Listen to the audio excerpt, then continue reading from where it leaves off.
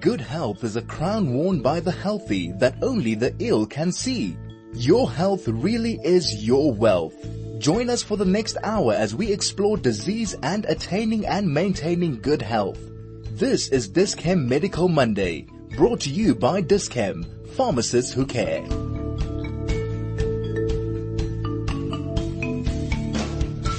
Welcome, Dis-Chem Medical Monday. I'm your host, Dr. Dean Gerson.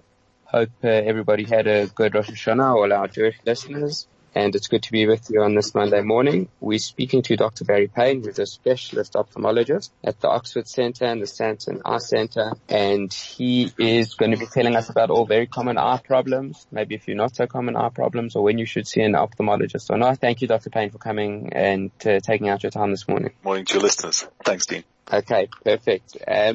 So let's jump straight into it. What are the most common things that you see in your private practice? You described yourself as a general ophthalmologist. What do you see on a day-to-day basis? As a general ophthalmologist, I see patients with an incredibly wide range of eye diseases, the unusual all the way through to the very common. And the bread and butter in terms of common eye diseases that we deal with on an everyday basis would be cataracts, which are generally age-related, but also include your pediatric age group, traumatic age group, etc. Patients with glaucoma, either primary open angle or much less commonly the angle closure glaucoma, age-related macular degeneration, and then eye diseases related to sort of your systemic conditions like thyroid and in particular diabetes. So those would be the main diseases we encounter, particularly the sight-threatening diseases. The slightly less common are your surgical retinal conditions, such as a retinal detachment, and then the very common mild infectious, mild allergy, blepharitis, dry eye scenario, which at this time of the year is very prevalent. So it's a wide range of disorders, from those disorders that are irritating and impede on the quality of daily life, all the way through to sight-threatening emergencies. So it's a nice mix of things. Okay, great. So let's maybe talk about it in the same order that you mentioned it. So what exactly is a cataract, and who gets them and why? So a cataract is any opacity of your lens. And the lens is the structure within the eye that lies just behind the iris. So when you're looking at an object, the image passes through the cornea, which is the clear front of the eye, then through the pupil, which is the dark spot. It's the aperture of the eye, if you're thinking of it as a camera. And behind that is a lens. And the lens, its primary role is to alter the focal point of the eye, to allow the eye to transition from far to intermediate to near back out again. And a cataract is any opacity within that. So a cataract is not a growth on the eye. It's where your natural lens has become opacified.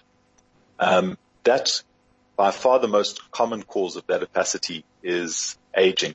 And by and large, all people will eventually get cataracts because all people's lenses will degrade over time. They will harden, initially leading to presbyopia, or the inability to transition, as we discussed, and that usually occurs at around about the age of 50.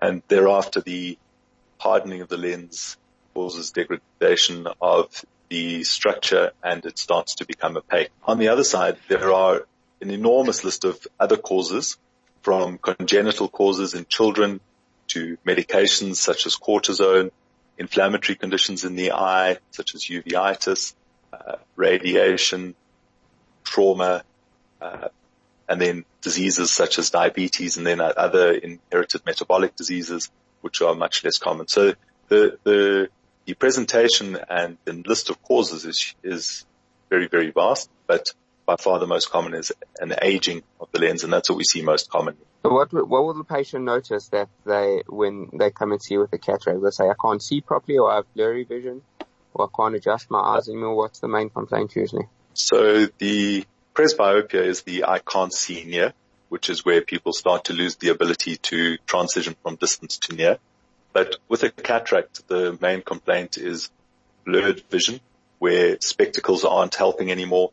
People used to see well, but despite wearing their glasses, or if they never wore glasses before, they just start to notice a gradual deterioration in their vision. It's generally gradual. It is usually in both eyes, but can be quite asymmetrical.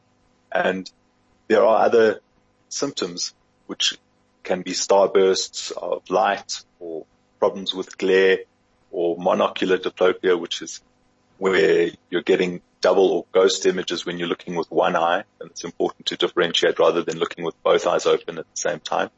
So you can have these other symptoms where you can still see relatively well, but the quality of your image and the quality of what you're looking at is quite poor. It's also fairly important to remember that not all cataracts impinge on your vision. So if the cataract is quite peripheral or quite insignificant, you may have no visual symptoms. So the fact that someone has a cataract doesn't automatically mean that they will be a candidate or they will require surgery. Often you can have quite significant cataracts, but as long as there's no impingement on your visual function, there's no need to interfere or to operate on those people. But by far the most common presentation is a gradual, steady loss of quality of vision, and that's not rectified by improving their refraction. So it's not rectified by using spectacles. Can you always see the cataracts in the eyes? Would you be able to see, if you looked in a mirror and looked into your eyes, could you see the opacification or cloudiness? Generally not. Generally, so the pupil appears as a black spot because no light is coming out of the eye. If you use cameras that don't have the anti-red reflex, or the older cameras, that red reflex is a reflection of the light off your retina.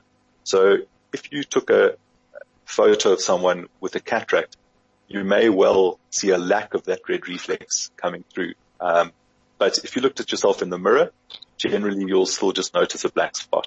That's in the early to moderate stages of a cataract. Once a cataract becomes more profound, and your vision really deteriorates quite badly, if you look at somebody's eye, you might notice that the pupil, which is generally black, has become hazy or white. So if you've got a really bad cataract, you're going to notice a white pupil. The point at which that occurs, though, you can't see through it. So you're not going to notice it in yourself all that clearly, but somebody else might notice it. But the point at which you can actually physically see a cataract, your vision's usually quite badly impaired. Okay, awesome. We're going to take a short ad break now, and maybe when we come back we can talk about surgery for cataracts. So what do you do? How do you fix them? We'll be back after this. This is Medical Monday, brought to you with compliments of Dis-Chem, pharmacists who care. Welcome back to Dis-Chem Medical Monday. I am Dr. Dean Gerson, and I am talking to Dr. Barry Payne, who is a specialist ophthalmologist in Oxford Road, and we've just been talking about cataracts. We spoke about the presentation and what do they look like. How do we treat cataracts? You mentioned earlier that not everybody needs surgery, but I imagine the vast majority of people will need surgery. Hi, correct. And a better description of a cataract operation is actually a lens exchange procedure or lens replacement, because you're not scraping off or just removing the cataract. What you're doing with current cataract surgery is you are under sedation or under general anesthetic, but generally sedation, going into the eye, opening the bag structure where the lens is sitting, and then removing the patient's lens in totality. And it's done by breaking the lens into little pieces with ultrasound power and vacuuming the lens out of the eye, and then replacing that lens with an artificial lens. And that artificial lens is then placed into the bag structure, and the lens or the cataract surgery is more or less the same regardless of the age of the patient and regardless of the cause of the cataract. And so we'll focus generally on your age-related or senile cataract. That's by far the most common. But fundamentally, the surgery is the same principle. It involves opening the eye, opening the bag in which the lens sits, extracting the lens, and then replacing it with an artificial intraocular lens into the eye. Can you tell us about what happens on the day? Is it like a day procedure? Is the patient awake? Are they sleeping? And how maybe a simplified version of how you actually put the lens in? Absolutely. So by and large, generally the procedure is done under sedation. People go to a hospital. You'll be at the hospital for a couple of hours to deal with all the paperwork, admission. Then you're moved into a normal operating theater. There's generally an anesthetist who will take care of the sedation, where you're awake, you're able to cooperate, but you're nice and relaxed.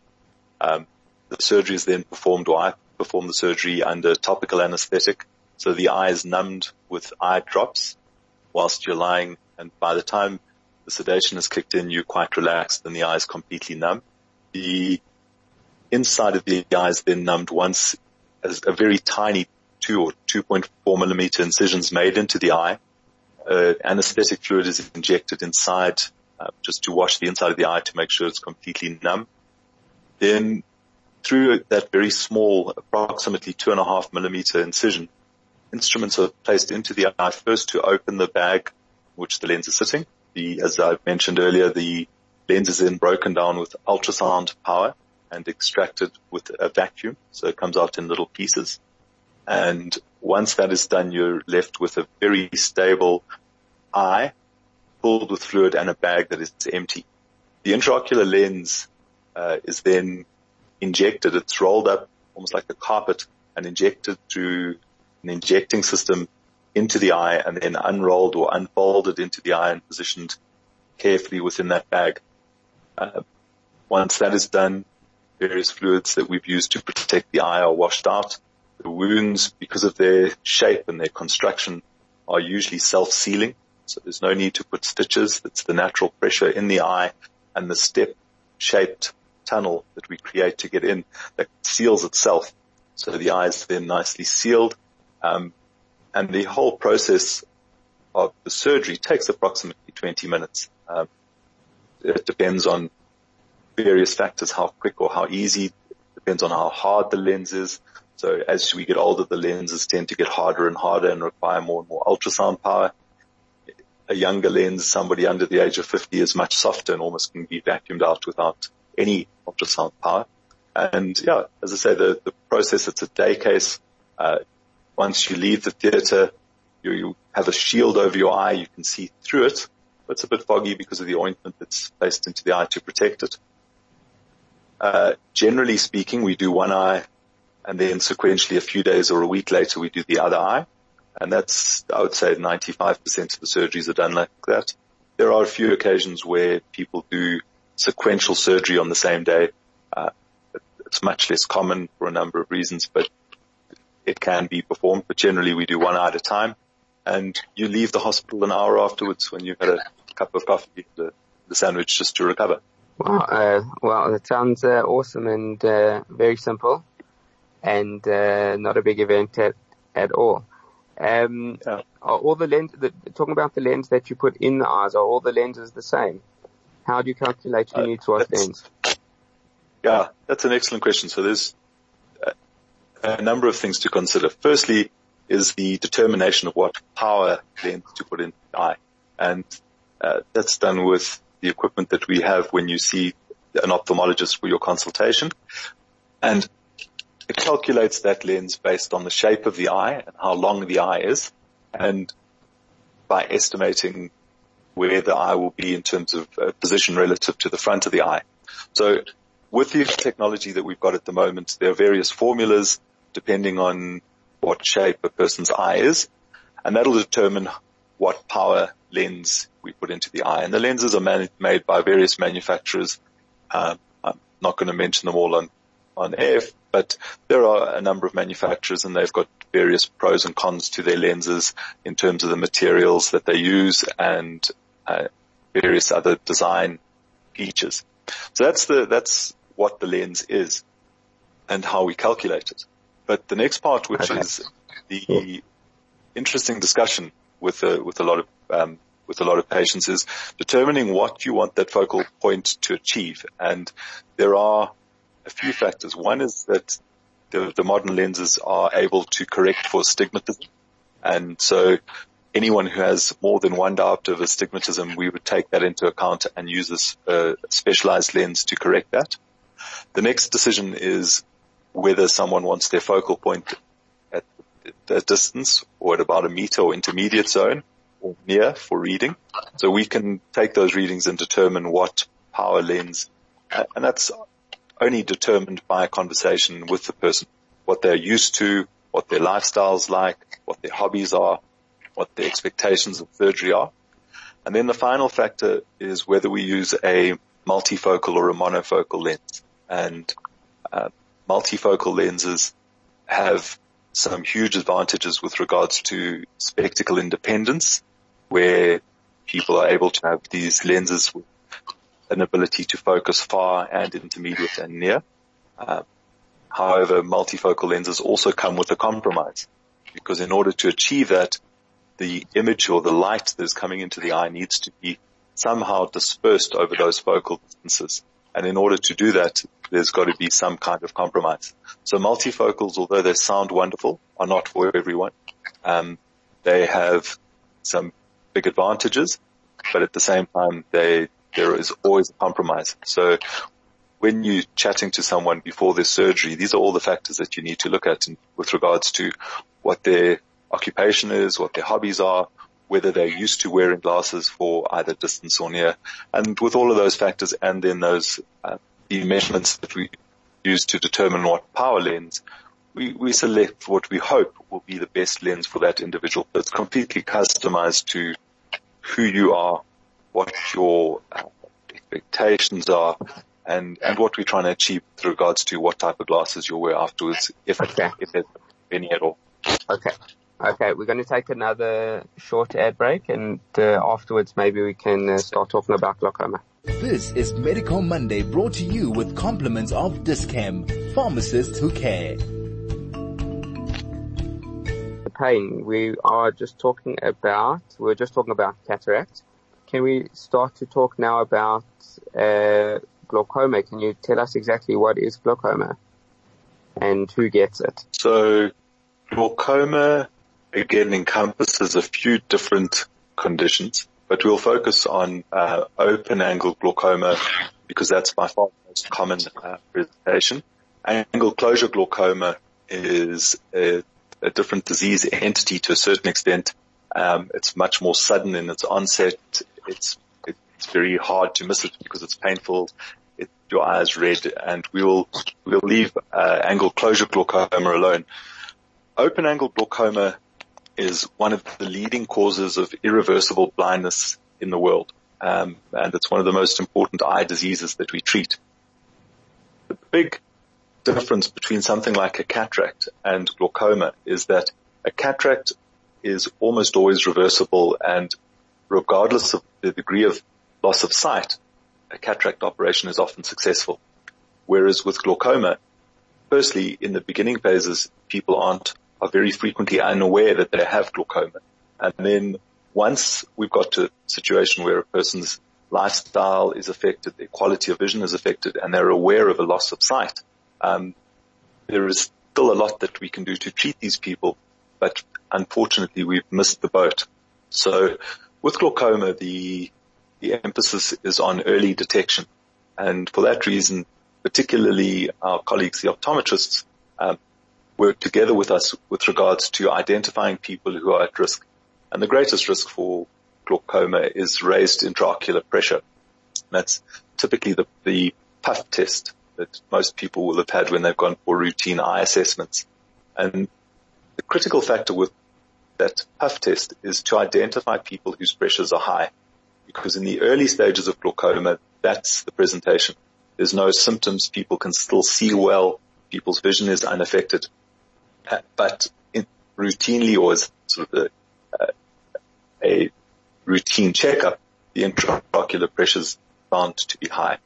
And what glaucoma is, it's a fairly poorly understood disease where, due to an imbalance of the pressure inside the eye, the nerve is gradually damaged. And that's got to do with direct mechanical factors, blood flow factors, inflammatory factors.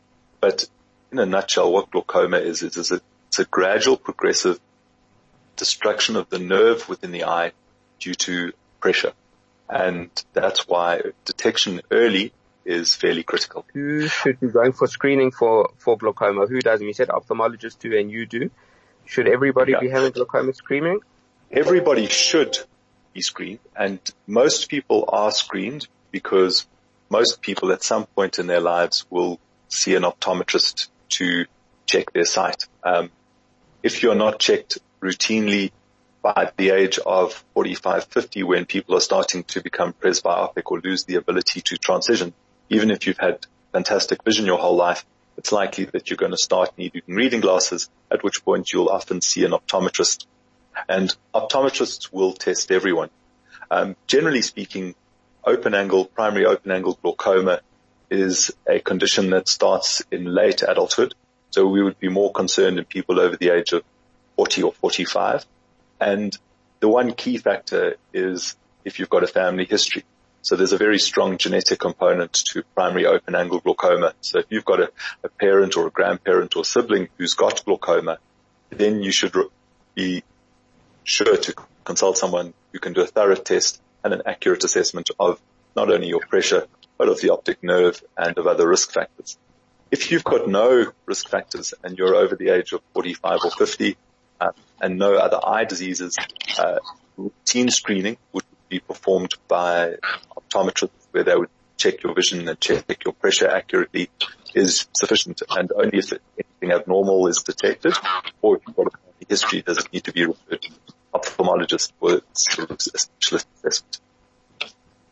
Okay, so can we get on to some treatment now? How do you treat glaucoma? So the objectives of treatment are to decrease the pressure in the eye. We haven't got any treatment or nothing commercially available yet to restore damage to the nerve. So currently our treatment is focused on preventing further damage, and that's done by trying to limit the pressure in the eye. And there are three manners in which this is done. Either with topical eye drops, and there are various topical eye drops available with different pros and cons. Usually it's either one drop a day or one drop twice a day, and in some occasions one drop 3 times a day, but it's an eye drop. And as with treating things like hypertension, it's for the rest of your life. So once you've been diagnosed and it's been established that you require treatment, medical treatment with eye drops is the one option. Cases where eye drops are not sufficient or the pressure is too high or a person cannot have treatment with eye drops or the eye drops have failed, then we often progress to surgery, and there are various surgical techniques to bring the pressure down.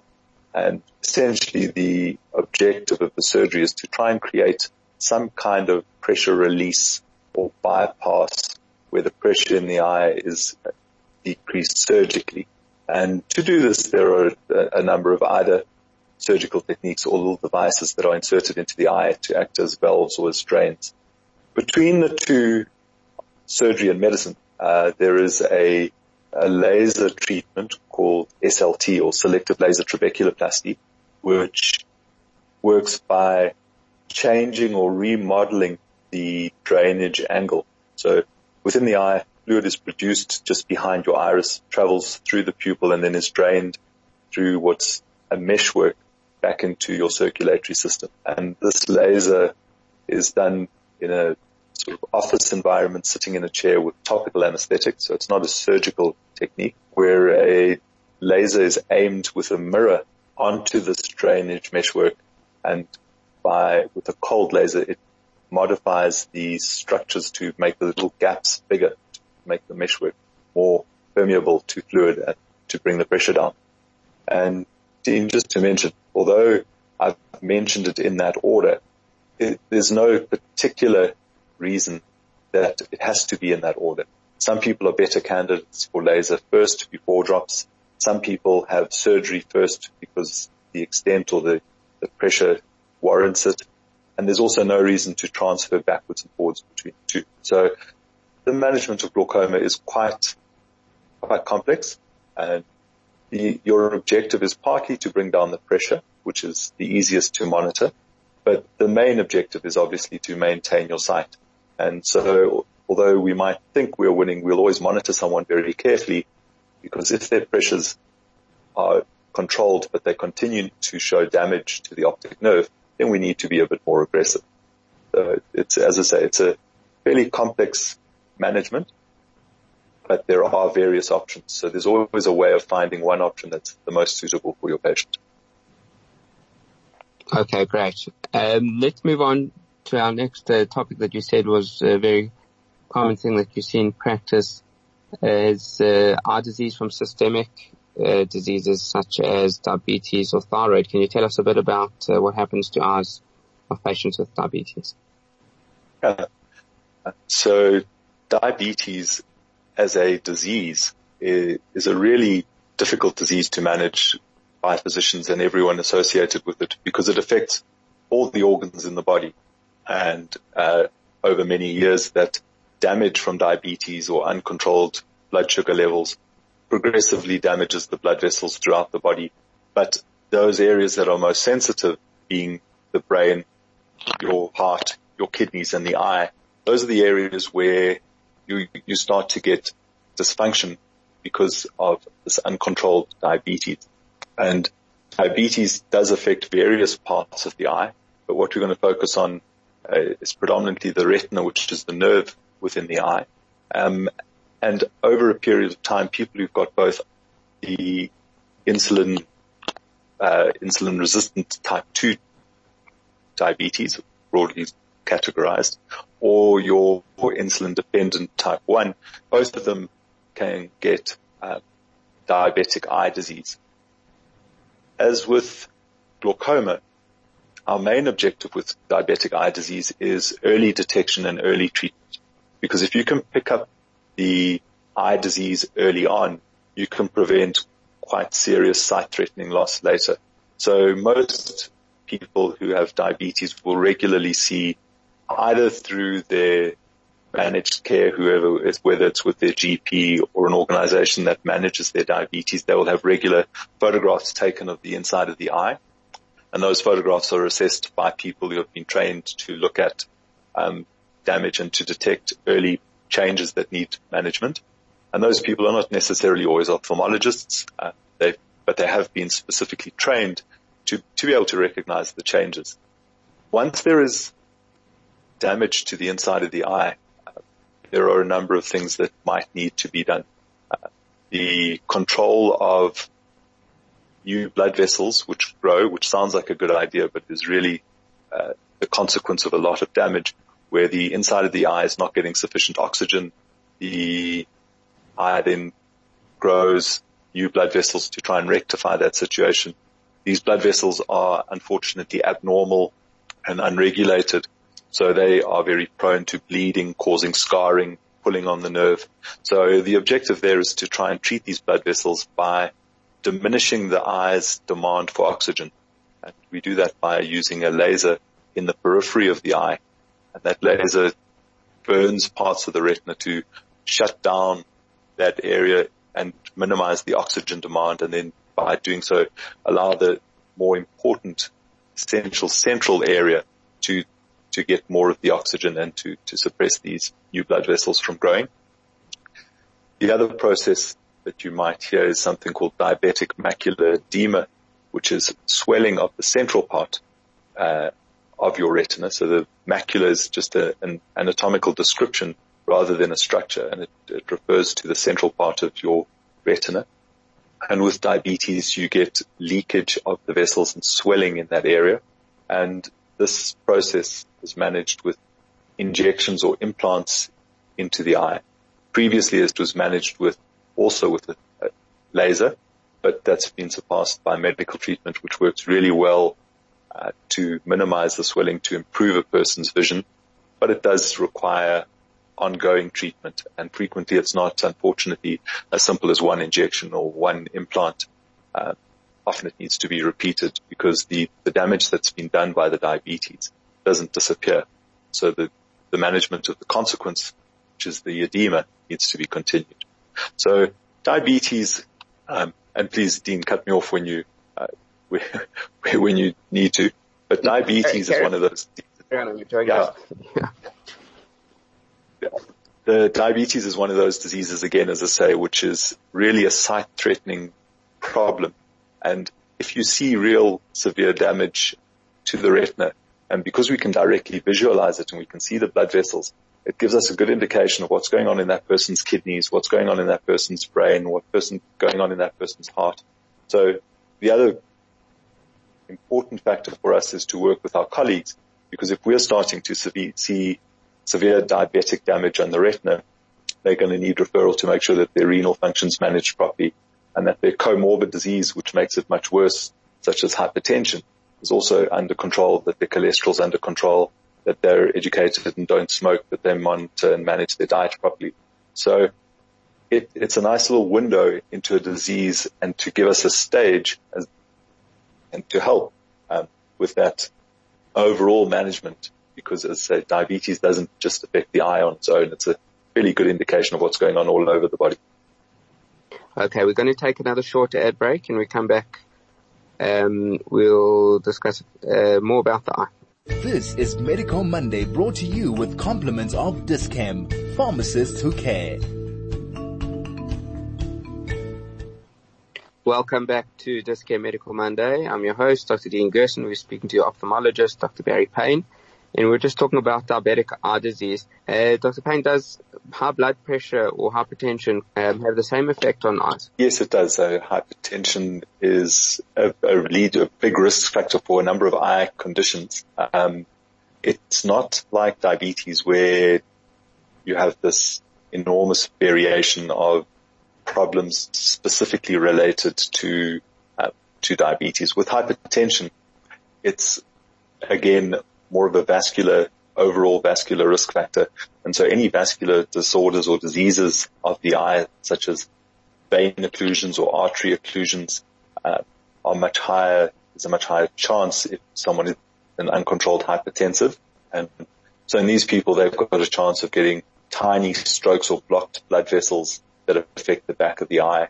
And so for that reason, hypertension needs to be managed. On the other extreme, when you have very, very severe hypertension, people often present with blurred vision, and that's because of the raised pressure and swelling of the optic nerves.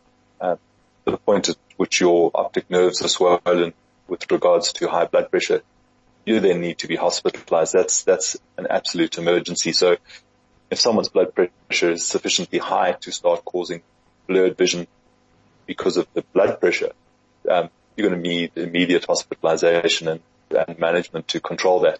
But the other eye vascular conditions, as I mentioned, where blood vessels, either a vein or an artery in the eye, become blocked, those are relatively common conditions, particularly the blocked veins in the eye that we see on a regular basis and need to be treated.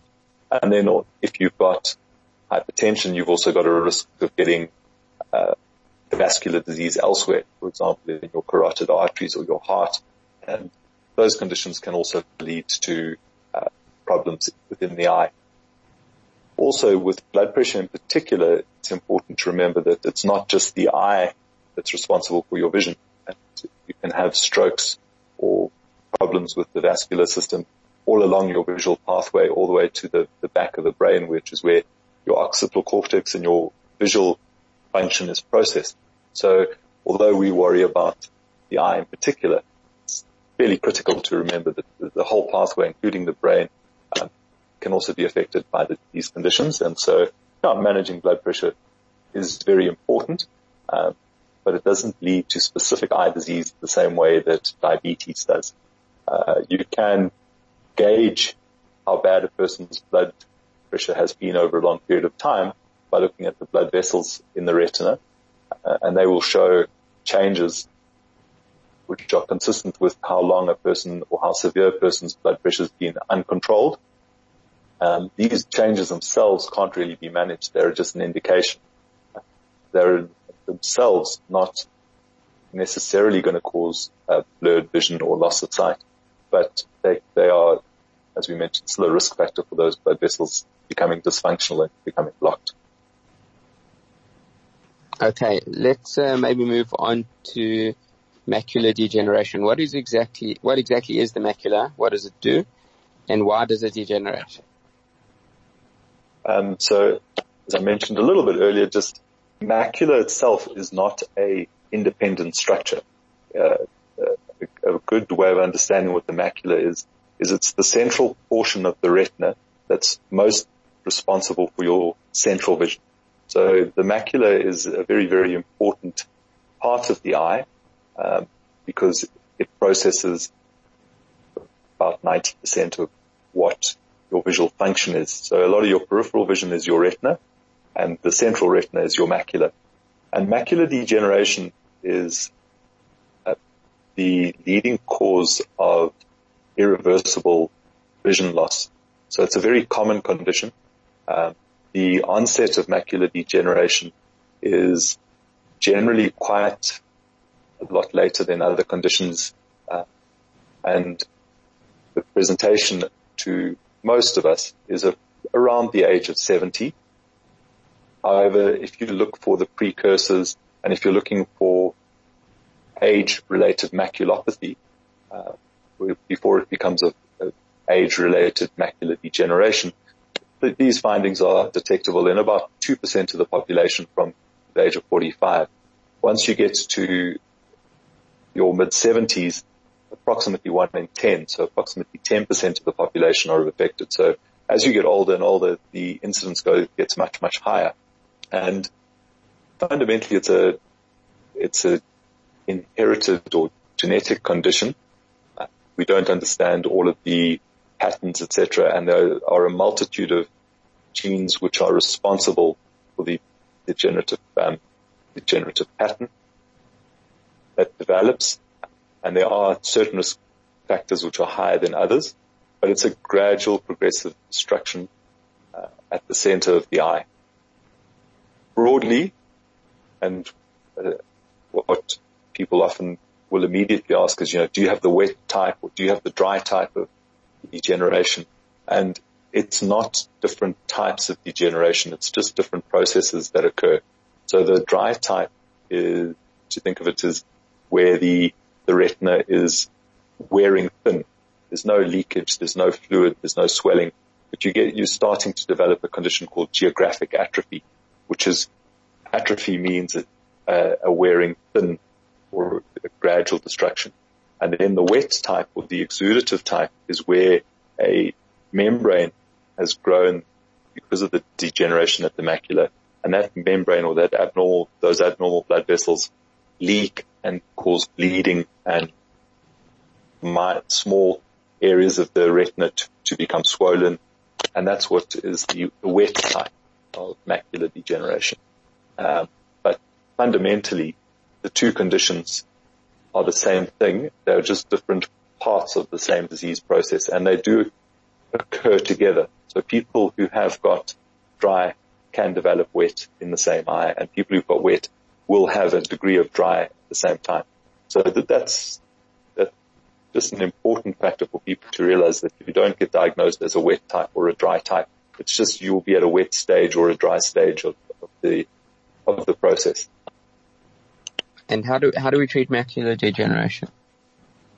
The first part is to try and modify as many of your other risk factors, and probably the one that is modifiable and is to stop smoking, and that's probably the highest risk factor that's modifiable. So you can't do anything about getting older.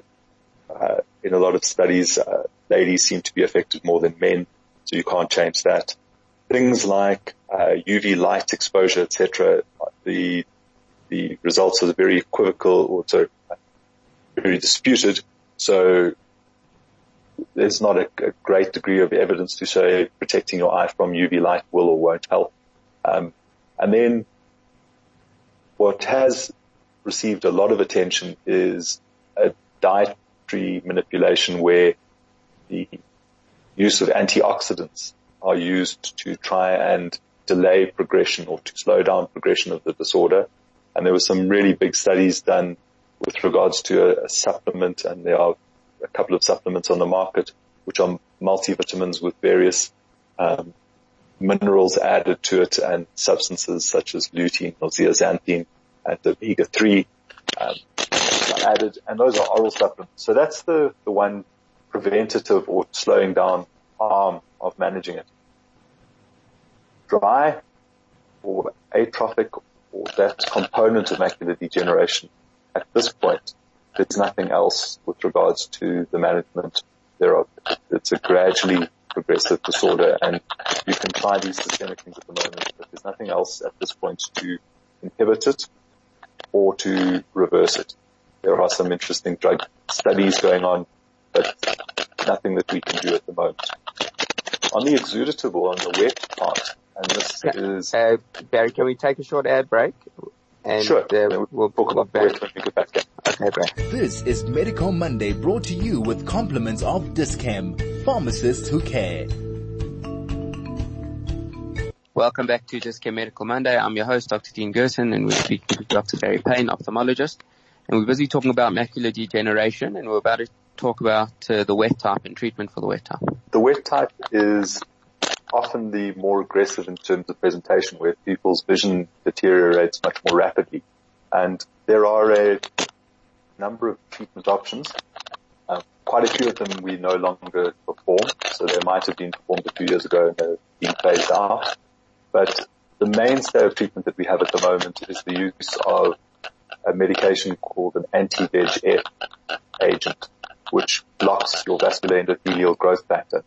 And by doing this, we can reverse a lot of that leakage, inhibit the growth of these new blood vessel membranes in the eye, and in a lot of cases, not only stabilize a person's vision, but actually reverse a lot of what vision has been lost. And these anti-VEGF agents are given directly into the eye by a very, very small injection on the white part of the eye. And they usually need to be given every month initially for the first 3 months. And thereafter, the frequency of the injections is determined by a person's response. And there are various protocols. The one that is probably the most widely used is what we call a treat and extend, where we do the 3 months, and then depending on a person's response, if they're doing well, we try and increase that interval between the injections. If you're someone who has suffered from macular degeneration, you'll appreciate that this is not a pleasant experience, but is very, very well tolerated. It's usually done in a side room or not necessarily done in theatre, and the injections themselves hopefully should be fairly well tolerated. So it does sound like quite a horrible experience, but because of the nature of the needle being very, very small and very delicate, the injections themselves, usually people cope with them fairly well, and the effect usually works really well. On the South African scenario, we have various types of injection, and the selection of which one to use is usually done in a stepwise manner, starting with one agent. If it works, you continue with that. If it doesn't work, you can alter your treatment plan and change to one of the newer agents. Then there are circumstances where we don't use anti-VEGF. We have to look at other medications, variations of cortisone can be tried for certain conditions or certain people. But fundamentally, the treatment at this point is an injection into the eye. Some of the sort of more experimental medications, either orally or into the eye, we're still working and are still not available. And what we really would love is to get to a situation where the damaged retina, particularly in people who've got this geographic atrophy and the blind spot centrally because of the damage, that damaged tissue can be... Where can patients get hold of you if they want to come and see you? Can you just give us some contact details? Yes, absolutely. Thank you. The phone number for my practice is Johannesburg 880-4200. So 880-4200. Alternatively, if it's easier to email, you can email admin@drpayne.co.za. So that's admin, ADMIN, at Dr. Payne, spelled out, so DOCTORPAYNE.co.za. So either the phone or failing the phone, please drop us an email And if we get the email, we'll return your call and make an appointment. Awesome. Thank you so much, Dr. Barry Payne, for joining us today on 101.9 FM. That's Dr. Barry Payne, specialist ophthalmologist, working on Oxford Road and at the Sandhurst Eye Centre. Thank you so much for taking out your time and telling us about common diseases of the eye. Thank you to our listeners for joining us. There won't be a show next week because of Yom Kippur, and we'll be back the following Monday.